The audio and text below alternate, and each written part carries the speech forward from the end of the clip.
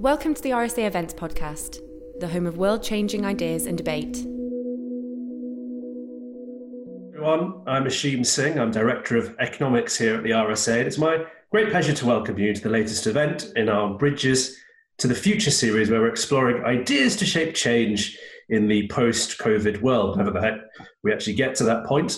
Today, I am delighted to be joined by Sir Ronald Cohen, Chairman of the Global Steering Group for Impact Investment, Chairman of the Portland Trust, author, raconteur, pioneering philanthropist, venture capitalist, private equity investor, and social innovator for nearly 2 decades. His initiatives have catalyzed a global movement, I think it's fair to call it, to drive private capital to serve social and environmental good. And we're going to get right into that over the course of this talk. He's joined us today to discuss a new book he's written. It's called Impact: Reshaping Capitalism to Drive Real Change. Here it is. Very handsome it is too. I would refer to it as a sort of whistle-stop tour of more than a decade of global development, catalyzed by, well, many of his own initiatives in the global impact investment market. Purist note, Sir Ronald has very graciously encouraged me to call him Ronnie, which, Ronnie, I will be taking you up on that. Thank you very much. And thank you also. It is a real privilege to be here with you, especially, if I may say, as I also wrote a book along these lines a couple of years back called The Moral Marketplace. We covered some of the same ground, but interestingly, I think it's fair to say I was maybe a hair more skeptical about some of the areas than perhaps it comes over in your very fine text. And over the next 30 minutes or so, I'd really like to get into some of these arguments, surface what the book is saying, but also a few of these points of difference as well, and really get into the meat of some of these huge issues. Let's get into it. Ronnie, you acknowledge in the foreword to the book that it emerges in a world transformed by the pandemic, something you couldn't possibly have foreseen when you started out to write it. You did. Our economy is a mess. The V-shaped recovery that we were promised by the Panglossians in the Commentariat is a sham. Inequality seems destined to grow. The world is aflame with cries of racial and gender injustice. Into this vale of tears strides the impact revolution. What is it? Why is it so important? How can it possibly help us at this, our darkest hour? Ashim, it's very nice to be here with you and with all the members of the RSA to talk about impact, both the book and the movement. There are echoes of 1929 in the air, Ashim. In 1929, after the Great Crash, investors sat up and said, have we really been investing in companies without measuring properly the profit they make? And of course, it led to generally accepted accounting principles 4 years later, when legislation was passed in the United States, which was then followed across the world, and to the use of independent auditors. And I think today, investors who are channeling more than $30 trillion to environmental, social, and governance investments, and more than $700 billion into impact investment, where the impact is measured, unlike ESG. Impact investment, as you well know, has not only the intention to create impact, but also the measurement of it. So with more than $30 trillion, about a third of professionally managed assets in the world going to companies, investors are sitting up and saying this time, are we only investing in companies on the basis of the profit they make, with no transparency on the impact companies are creating? And so I believe that COVID-19 will accelerate now a move to transparency on the impact that our whole economic system creates, which is, of course, comprised primarily of companies and of investors. And so as we're going to see governments emerge from this crisis with higher level of debt than we have seen in decades, perhaps since the Great Depression, and similarly high levels of unemployment, we're going to need to bring impact investment and companies to provide solutions to the great social and environmental challenges we face. So I see COVID-19 as an accelerator of this transition to impact economies. Yeah, so that's really interesting. So for you, impact is a very practical thing. It makes sense, of course. It's not just an idea. It's not, if a tree falls in a forest and no one is there to hear it, does it really make an impact? It's not a philosophical idea or approach. It's actually a series of practices that cut across all institutions in society and that can transform or make a difference to all of them. Is that the argument here? Yes, indeed. I think what's been happening in the world over the last couple of decades is an evolution in thinking and a revolution in the means we use to tackle social and environmental issues.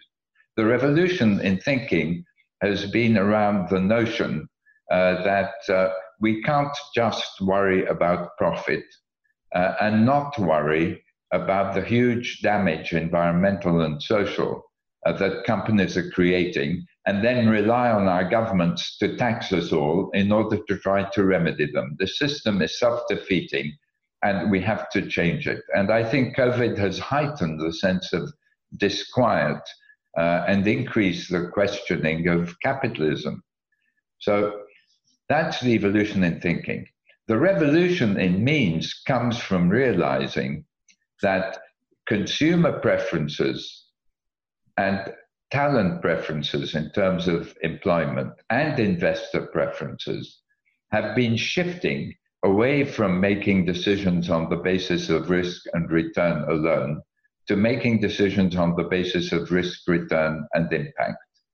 And if we measure impact in a similar way that we measure profit and risk, which is we are perfectly capable of doing today, and I can give you a database where all our viewers can go to look at information on the impacts of companies. If we're going to bring impact to the center of our economic system, then we have to measure it in a similar way to profit and risk. And since we can do this now, the revolution in means is that by optimizing risk, return, and impact, we bring all of our investment and all of our companies to create solutions to the challenges we face instead of creating problems. I mean, there is so much in what you've just said. I mean, it's an incredibly rich answer.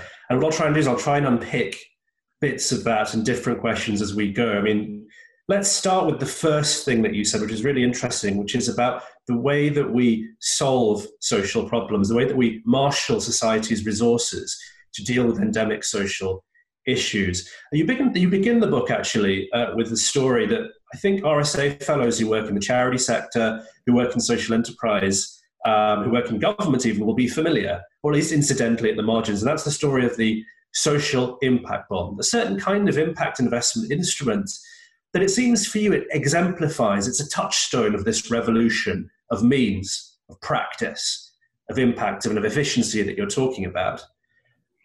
It's otherwise, it's known variously as a social impact bond, a payment on success bond, I think in other places. In the development space, it's known as a development impact bond with some variations. You're a champion of it.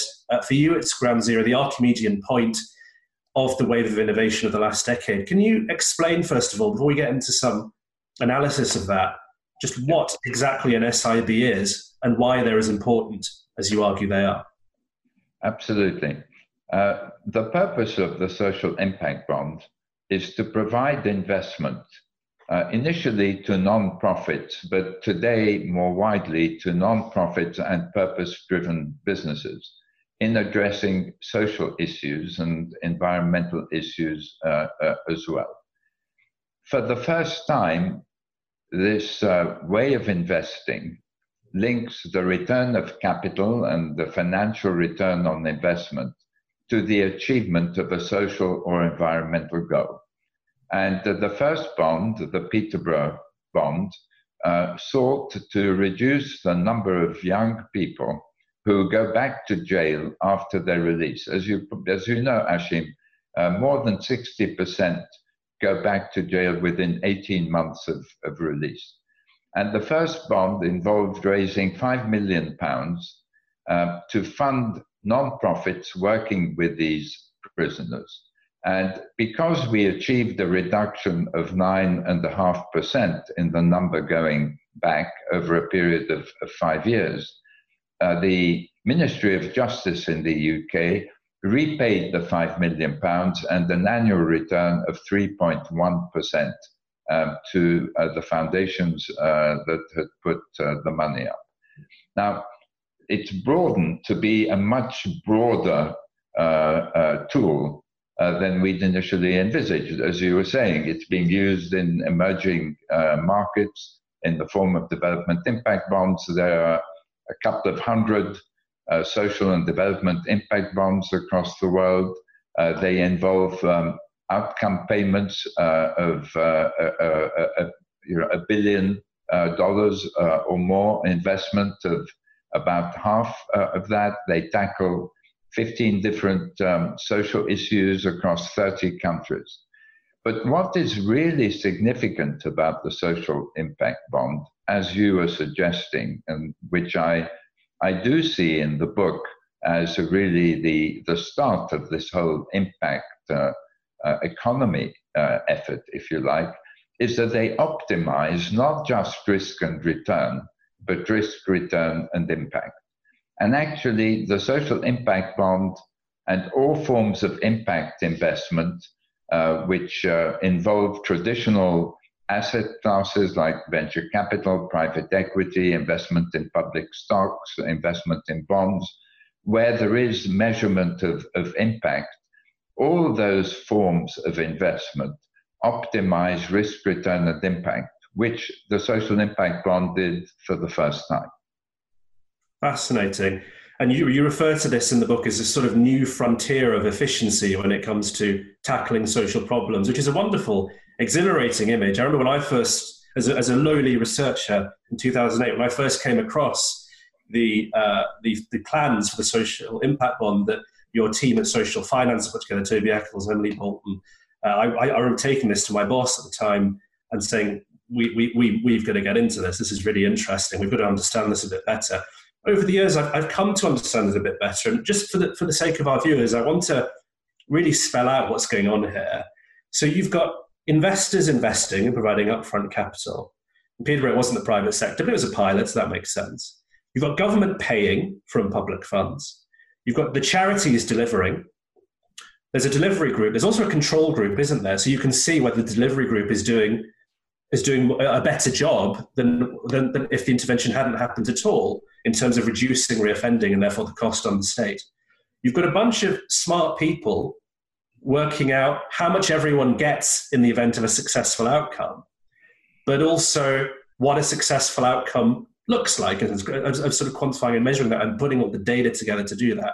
And then for every success, an investor will receive a quantum of public funds by way of return for the initial investment they put in. That's the basic idea, isn't it? Yes, absolutely. And today we're finding philanthropists stepping in alongside governments and aid organizations stepping in alongside governments, and a huge increase in scale. So the Global Steering Group for Impact Investment, which I chair, is catalyzing $1 billion outcomes fund, which will collect contributions from aid organizations like DFID, from philanthropists, and from local governments to improve the education of 10 million children in Africa and the Middle East.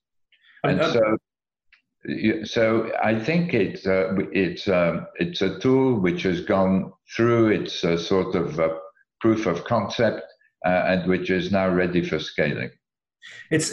These numbers are exhilarating and fast, and your book is filled with these fantastic examples of this large-scale impact being driven by these instruments. But I suppose there's a challenge in this, isn't there? Because people may well ask, for all of this complication, and it is a complicated seeming instrument,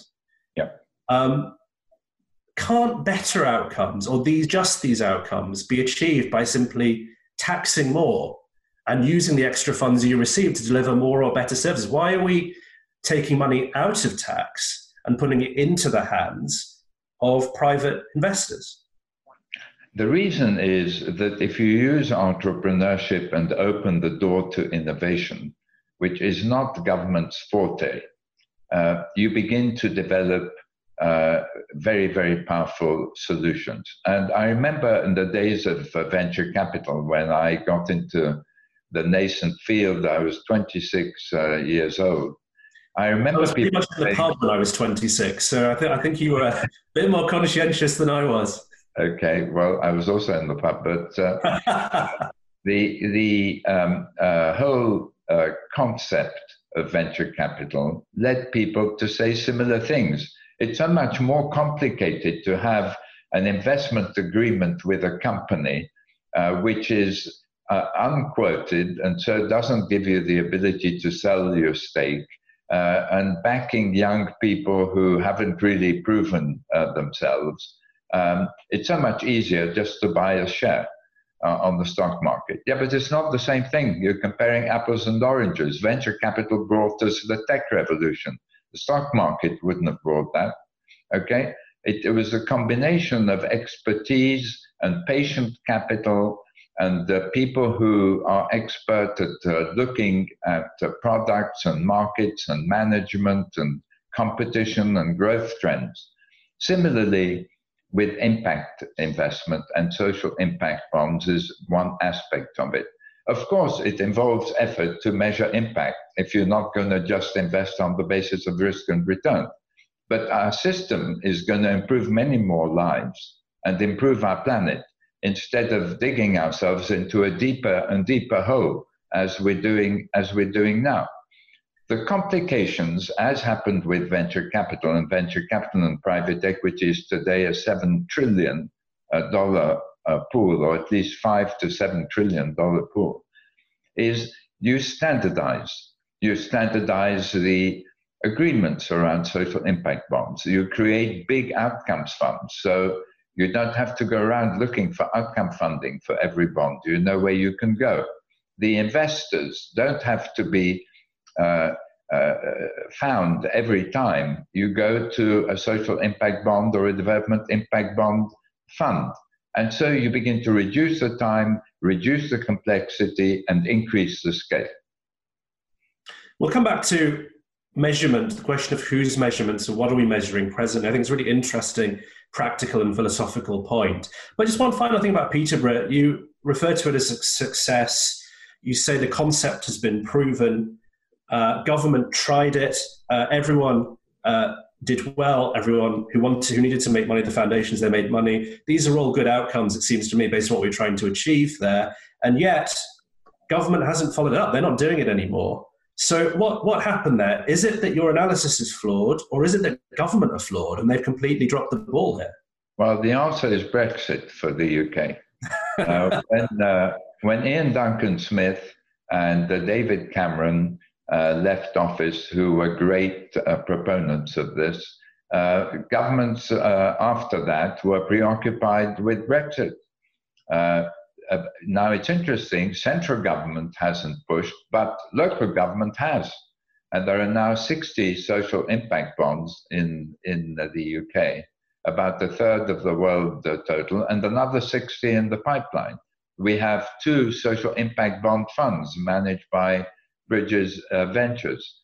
And so I hope that government now, with COVID, creating such huge challenges for our economic recovery, that government will grasp with both hands the opportunity created by outcomes funds.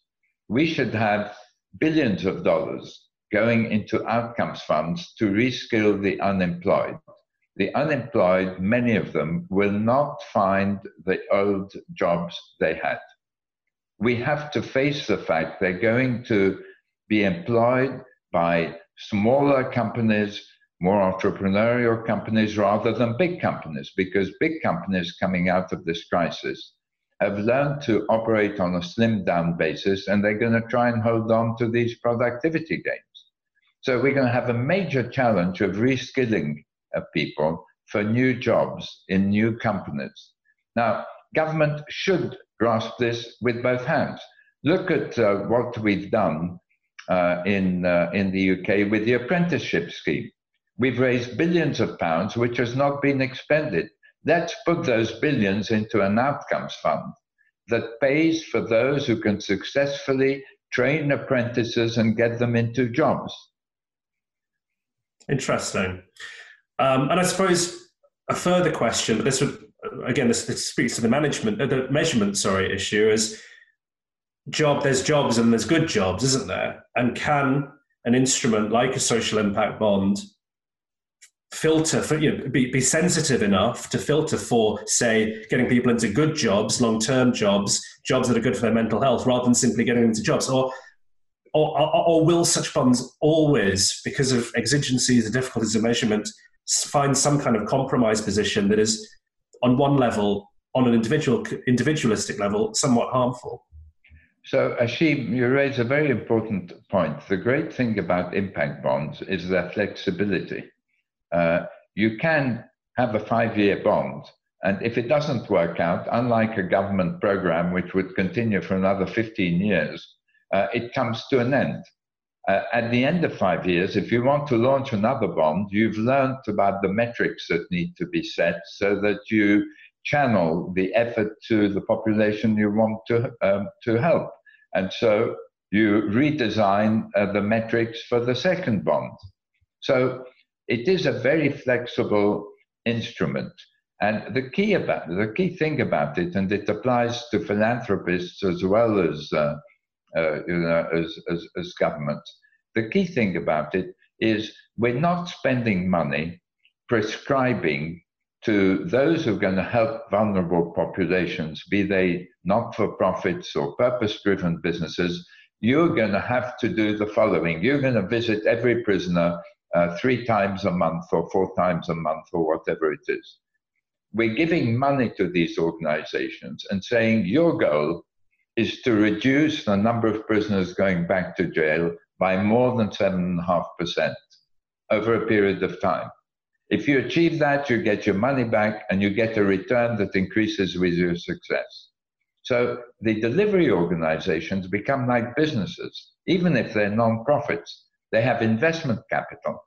They can define what innovation they want to use to achieve their targets, what other ways they want to achieve to help a greater number of people. And at the end of the day, they know that if they deliver a return to their investors, which is sufficiently attractive, they'll be able to raise twice as much money. And so you give the key to the capital markets to non-profits and to social entrepreneurs leading purpose-driven businesses as well. That's a fantastic segue because it leads me directly into my next line of questioning, which is around impact investment, one of the pillars of the impact revolution, as you outline it in the book. We both describe, I think, impact investment the same way. You have ethical and responsible investment, which is about doing no harm. You have impact investment, which is about not doing no harm, but actually doing good. So an ethical or responsible investment might screen out for tobacco or for arms. They might say, I'm not investing in these things, I don't agree with them. Whereas an impact investment, it's about actually investing in hospitals, in schools, in cancer treatments, in reducing recidivism, as was the social impact bond in Peterborough. So, I suppose the obvious response to all that is, it sounds great. It's a growing market. It was referred to by JP Morgan as an asset class. I think that's possibly overstating it. It's a series of different approaches that's moving in some direction. But I suppose what I got from your book is that you see impact investment as auguring a sort of greater holistic revolution. Tell us about that. Yeah. So I see impact investment as the path to impact economies. Because we learn to optimize risk, return, and impact, and to deliver returns which are at least as good, in my view, as market rates of returns, at least as good. Because when we invest with impact as a dimension of our decision making, we reduce the risk of consumers walking away from the products of the companies we invest in, the risk of talent walking away from them, of investors shifting away from them, as they've done from fossil fuel companies and and so on, to clean energy, and also the risk of regulation and taxation coming, because the governments inevitably are going to have to minimize the harm that companies do. So you improve the risk side of your equation, but you also improve the opportunity side. I just want to give you an example of what I mean to bring this home, because it will illustrate what an impact economy can do. There's a company called Orcam in Israel, which wanted to help the blind. The aunt of one of the founders was going blind. The founder was a very sophisticated entrepreneur and AI, artificial intelligence expert. He sold out his first company, which he co-founded, for $15 billion to Intel in the area of driverless cars. And Orcam has developed a pair of spectacles for the blind, spectacles like those you and I are wearing, with a little memory stick-like device hanging from the side, which whispers into the ear of the wearer the page of the book they're reading, or the newspaper, or the banknote in their hands. And you and I and everyone else viewing us today would say this is a fantastic impact venture. It can help 35 million blind people in the world and 250 million visually impaired people. Okay? And the company indeed has been very successful. It's raised $100 million of capital. The last round was at $600 million. Now, if you view things with an impact lens, you ask yourself the question, how can my technology help the maximum number of people? And then the answer is a surprising one. The answer is, what if you gave these spectacles to the 800 million illiterate adults in the world? What would that do for their lives and their livelihoods? What would it do for their economies, and what would it do for the world economy to bring 800 million people from illiteracy to being able to read? And so I'm a firm believer, and I speak as a seasoned investor, that optimizing risk, return, and impact will open up new sets of growth and profit opportunities at the same time. Now, if you imagine this as at the center of our economic system, Ashim, if you imagine that companies have been required by governments, which governments should do today, to publish impact-weighted financial accounts where any investor, any employee, any consumer can find both the impact and the profit performance of a company, then you begin to use our economic system to bring solutions rather than to create problems, which we then have to try to remedy. And an initiative I chair at Harvard Business School published just a few days ago the environmental cost of 1,800 companies, 1,800 companies, broken down by each area of environmental impact. And next year, we will add to that the employment impact of companies, as well as their product impact. And we will be able to measure the total impact of a company. Now, what numbers emerge from that? Take 3 chemical companies. Sasol in South Africa has $12 billion of sales and creates $17 billion of environmental damage a year. Solvay in Europe has similar sales, 12 billion, and creates 3.7 billion of environmental damage. And BASF, also based in Europe, has $70 billion of sales and creates $7 billion of environmental damage. So one creates 10% of its sales in damage, the other 29%, and the last one, 139% damage. Now, isn't that a set of figures that all of us should know? Shouldn't we create a race to the top? And when we think in terms of social problems, when we think in terms of social diversity, take Intel, for example. Here's a company that has been driving for diversity and well-being in its workforce. It pays $7 billion a year to its 50,000 US employees. And superficially, we would all say that's a fantastic social impact. But if you look at the local demographics surrounding their facilities and compare it with their employment, you realize that there is a huge social cost that Intel is causing.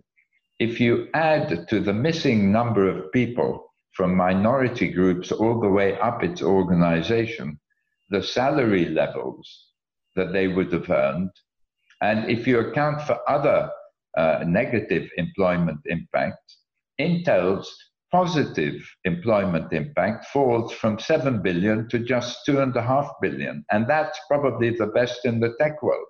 Now, shouldn't we be sharing these numbers across all tech firms for all of us to see?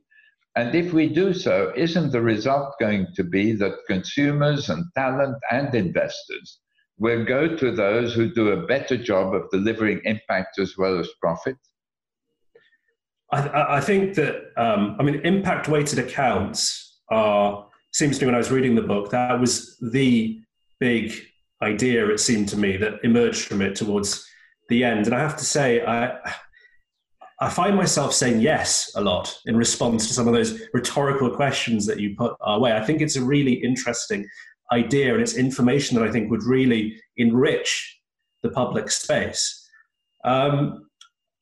And I suppose in that spirit, though, there are a couple of challenges, one direct one, perhaps, and one broader challenge that I'd just like to put to you and get your response to as we move into the final section of our time together, which has just flown by, frankly. The first very direct challenge is you talk a lot in the book, in our conversation today, about measurement, measuring things, measuring good things, measuring change. One of the things that we know certainly from the last few weeks and months, whether it's questions of racial justice when it comes to the Black Lives Matter movement, whether it's gender justice and then the Me Too movement, often the question of measurement isn't simply an objective thing. It's about who's doing the measuring, where does the power come from, and who ultimately has a say in the construction of the system that you're using to define what good looks like. Isn't the danger with, not just with impact, I think the danger is less with impact-weighted accounts, actually, because that seems to be quite a good sort of idea to attach to business bottom lines more generally. But generally speaking, with the impact movement, isn't there a danger here that we're simply instantiating and internalizing privilege by reflecting an existing view of what good or good change or social change looks like that doesn't speak to a diversity of perspectives and voices? So I think the rules of our system create the norms and values as well as reflect them.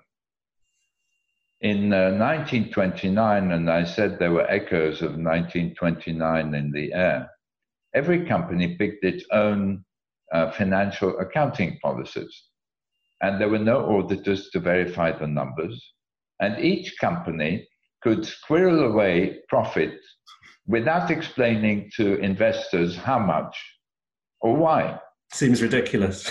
It seems ridiculous today. And yet, when the idea that you should have a standard set of accounting principles for all companies so you can make comparisons, and somebody should be looking at the numbers and say these numbers are true, there were remonstrations in Parliament, in Congress, that this would spell the end of American capitalism. Okay? Now, when we changed the rules and went to generally accepted accounting principles, which gave an objective view of what the real profit of a company is, And when we had auditors verify that, we increased confidence in our system, and we began to impose certain norms of behavior which companies had to follow. Okay? And so the integrity of companies became extremely important, and we could all measure it, right? If a company had published false information, the people who did it went to jail. The same has to become true of impact now.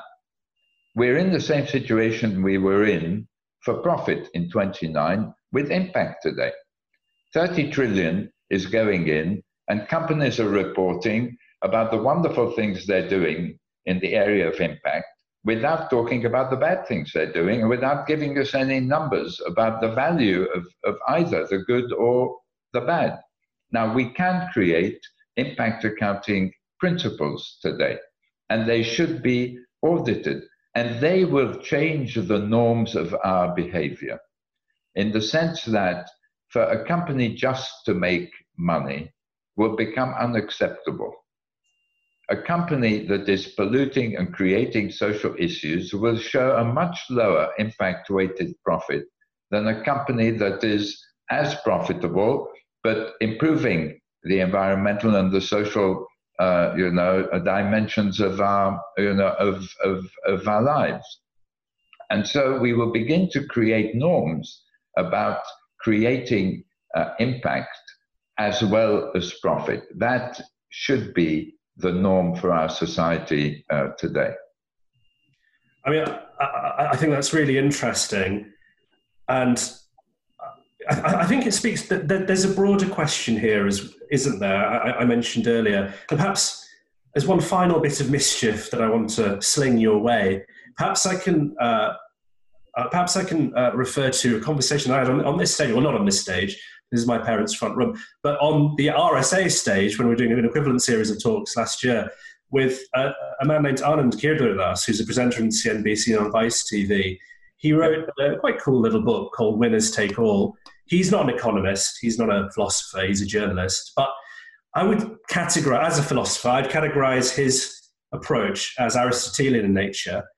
So he asks quite simply, on a personal level, are impact investors from financial backgrounds the right people we want handling our improvement of the world? Think of the crash. Do we really want to give the keys to the fire truck to the arsonist who started the fire? And then there's a broader institutional critique, which is sort of, do we want to shift political decisions in society about what's improved and what isn't from elected democratic politicians, bureaucrats unelected, but they serve politicians, to unelected philanthropists, investors, and so on? It's an important challenge, isn't it? It's potentially a massive movement of power within society. How do you respond as a kind of final response to my challenges? How do you respond to those two quite distinct but interrelated problems? So dealing with the first, the lifeblood of our economic system is investment. Okay, capitalism is about capital. We don't want to give up the power of capitalism to create growth and improve the standards of living in the way that it has done and take people out of poverty in the way that capitalism has done. What's happening today is that the consequences of the capitalist system are just too great even for our governments to cope with environmentally and socially. And so we have to change its self-defeating nature by balancing risk, which we began to measure in the middle of the last century, return, which we've measured for some centuries, and now impact. We have to bring those three to the center of our decision making. Now, will wealthy people who make investments drive the creation of impact? Yes, they will within that system. Now, if you look at the wealthy today, many of them come from nothing, like me. I was a refugee. I came to Britain at the age of 11. I was lucky to be helped. I went to a state school. My education was paid for at Oxford. I got a scholarship to Harvard Business School, okay? I'm wealthy today. I'm wealthy because I was lucky enough to get that education. And then it allowed me to take advantage of a new industry, venture capital and then private equity. And for me, there were ways of doing something useful, of creating jobs at a time when there were 3 million unemployed in the UK. Now, you can either view me as a wealthy person who's trying to perpetuate the existing system, which is what he would say, or you can view me as a refugee who, because he has been helped, wants to help others. Okay, I leave you to judge on the basis of my book, Impact, which of the two categories I fit in. Now let's come to your second very important question. The rules of the game have to be objectively observed. An impact accounting system has to give an objective view of the impact created, just as our financial system gives an accurate view of the profit that is created. If government then wants to provide incentives to companies creating impact in the area of diversity, positive impact, or in the environmental area, or in recruiting the unemployed, government can provide tax incentives for that. Perhaps where the world will be some years from now is that the tax rate of companies that deliver greater impact will be lower than the tax rate of companies that deliver negative impact, But that is the role of government, not the role of the accounting system. So the accounting system helps to provide the information to reshape our norms. And I think the wealthy who are versed in the investment world and who have significant resources today, and we've seen far too much money go to the wealthy relative to other people in society. For 25 years, salaries for most people have stagnated. And because of technology and because of the growing importance of finance, those who've been lucky enough to be involved in these two fields have been able to make gargantuan amounts of money. We have to use that money. We have to use their philanthropy. We have to use their investment. They're open-minded. Most of them came from nothing. They didn't come from wealthy families. We're not talking of inherited wealth. If you look today at the biggest fortunes out of tech, if you look at Bill Gates or Bezos or anyone else that or Zuckerberg, these are not people who inherited wealth. They're people who came from nothing and can empathize with those who come from nothing, and they can contribute hugely to the improvement of our society and our planet. Well, thank you very much. I think this was trendily sort of called philanthrocapitalism, wasn't it? A few years back, the question of the role of the rich and even the super rich in improving our world. It's definitely an incredibly vociferous issue. There are so many who take your view, and when you were responding to that question, you were saying, "Well, do you think I'm one of the good guys or the bad guys?" I very much see the work you've done over the last 10 years as incredibly inspiring to someone like myself. So, but I can also see the perspectives of people who are wary of privilege and also objectively aware that you talk about COVID and circling us back to the beginning. When Bill Gates was talking about vaccinations, there were so many conspiracy theories that emerged about him. And, people online, the populist movement against the philanthrocapitalism trend, if you like, that was sort of saying, well, we don't want this guy. I'll never get a vaccination if it's something that's been produced by a Bill Gates lab, all the rest of it. Some really crazy stuff out there.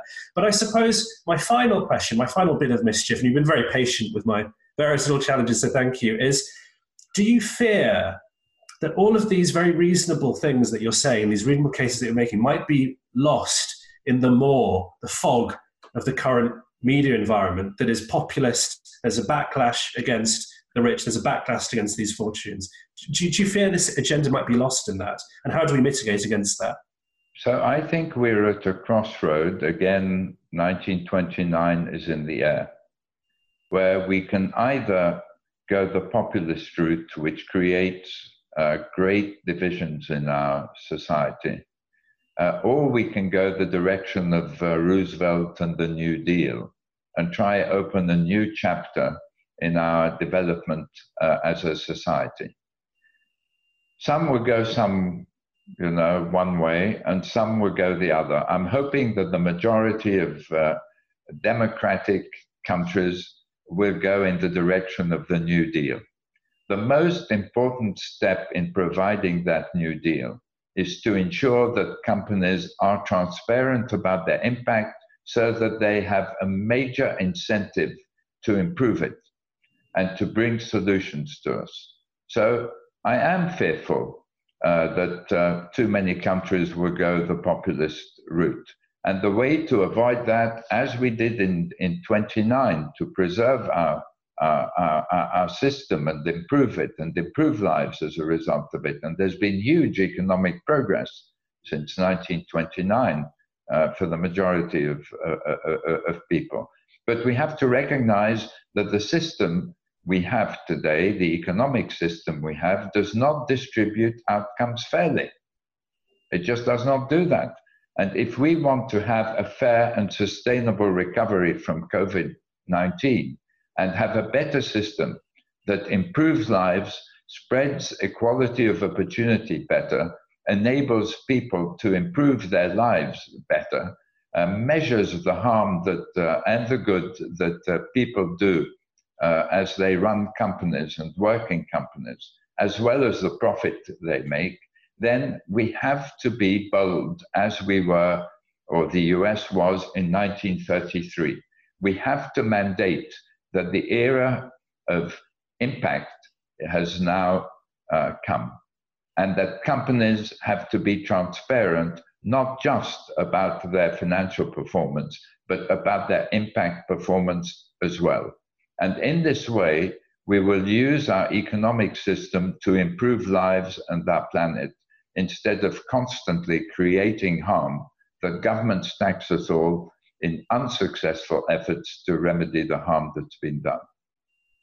The era of impact has come. Quote, Ronnie Cohen. I can't believe it. We've covered so much in that session. We've covered the New Deal, 1929, impact-weighted accounts, how to do charitable action better, philanthropy, investment, millions of people helped, AI, and other technologies. It's been a fascinating conversation, but we have run out of time, I'm afraid. All that's left for me to say is thanks again for talking to me today, Ronnie. I hope you enjoyed joining us. I know that RSA Fellows will be really grateful and hopefully inspired by some of the things that you've been talking about and that we've debated today.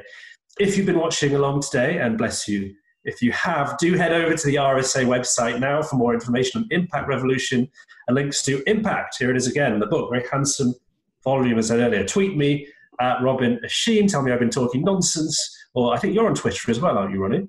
Yep, I am indeed. Please go to Twitter. Yeah, and tell Ronnie, I didn't like what that Asheen thing was saying to you. Or generally join in the debate there. And of course, on the RSA website, there's lots of information on our work on inclusive economies and economic resilience post-COVID, a fair deal for key workers, the future of the firm, and indeed what tomorrow's company and business environment looks like. I think impact-weighted accounts are going to be part of that future. I just have a hunch. Social impact bonds are here. Maybe impact-weighted accounts are going to go the same way.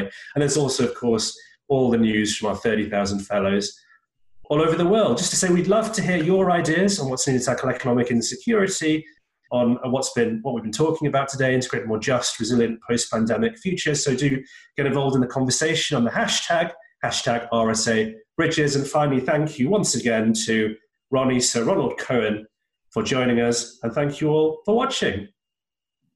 Thank you, Ashley.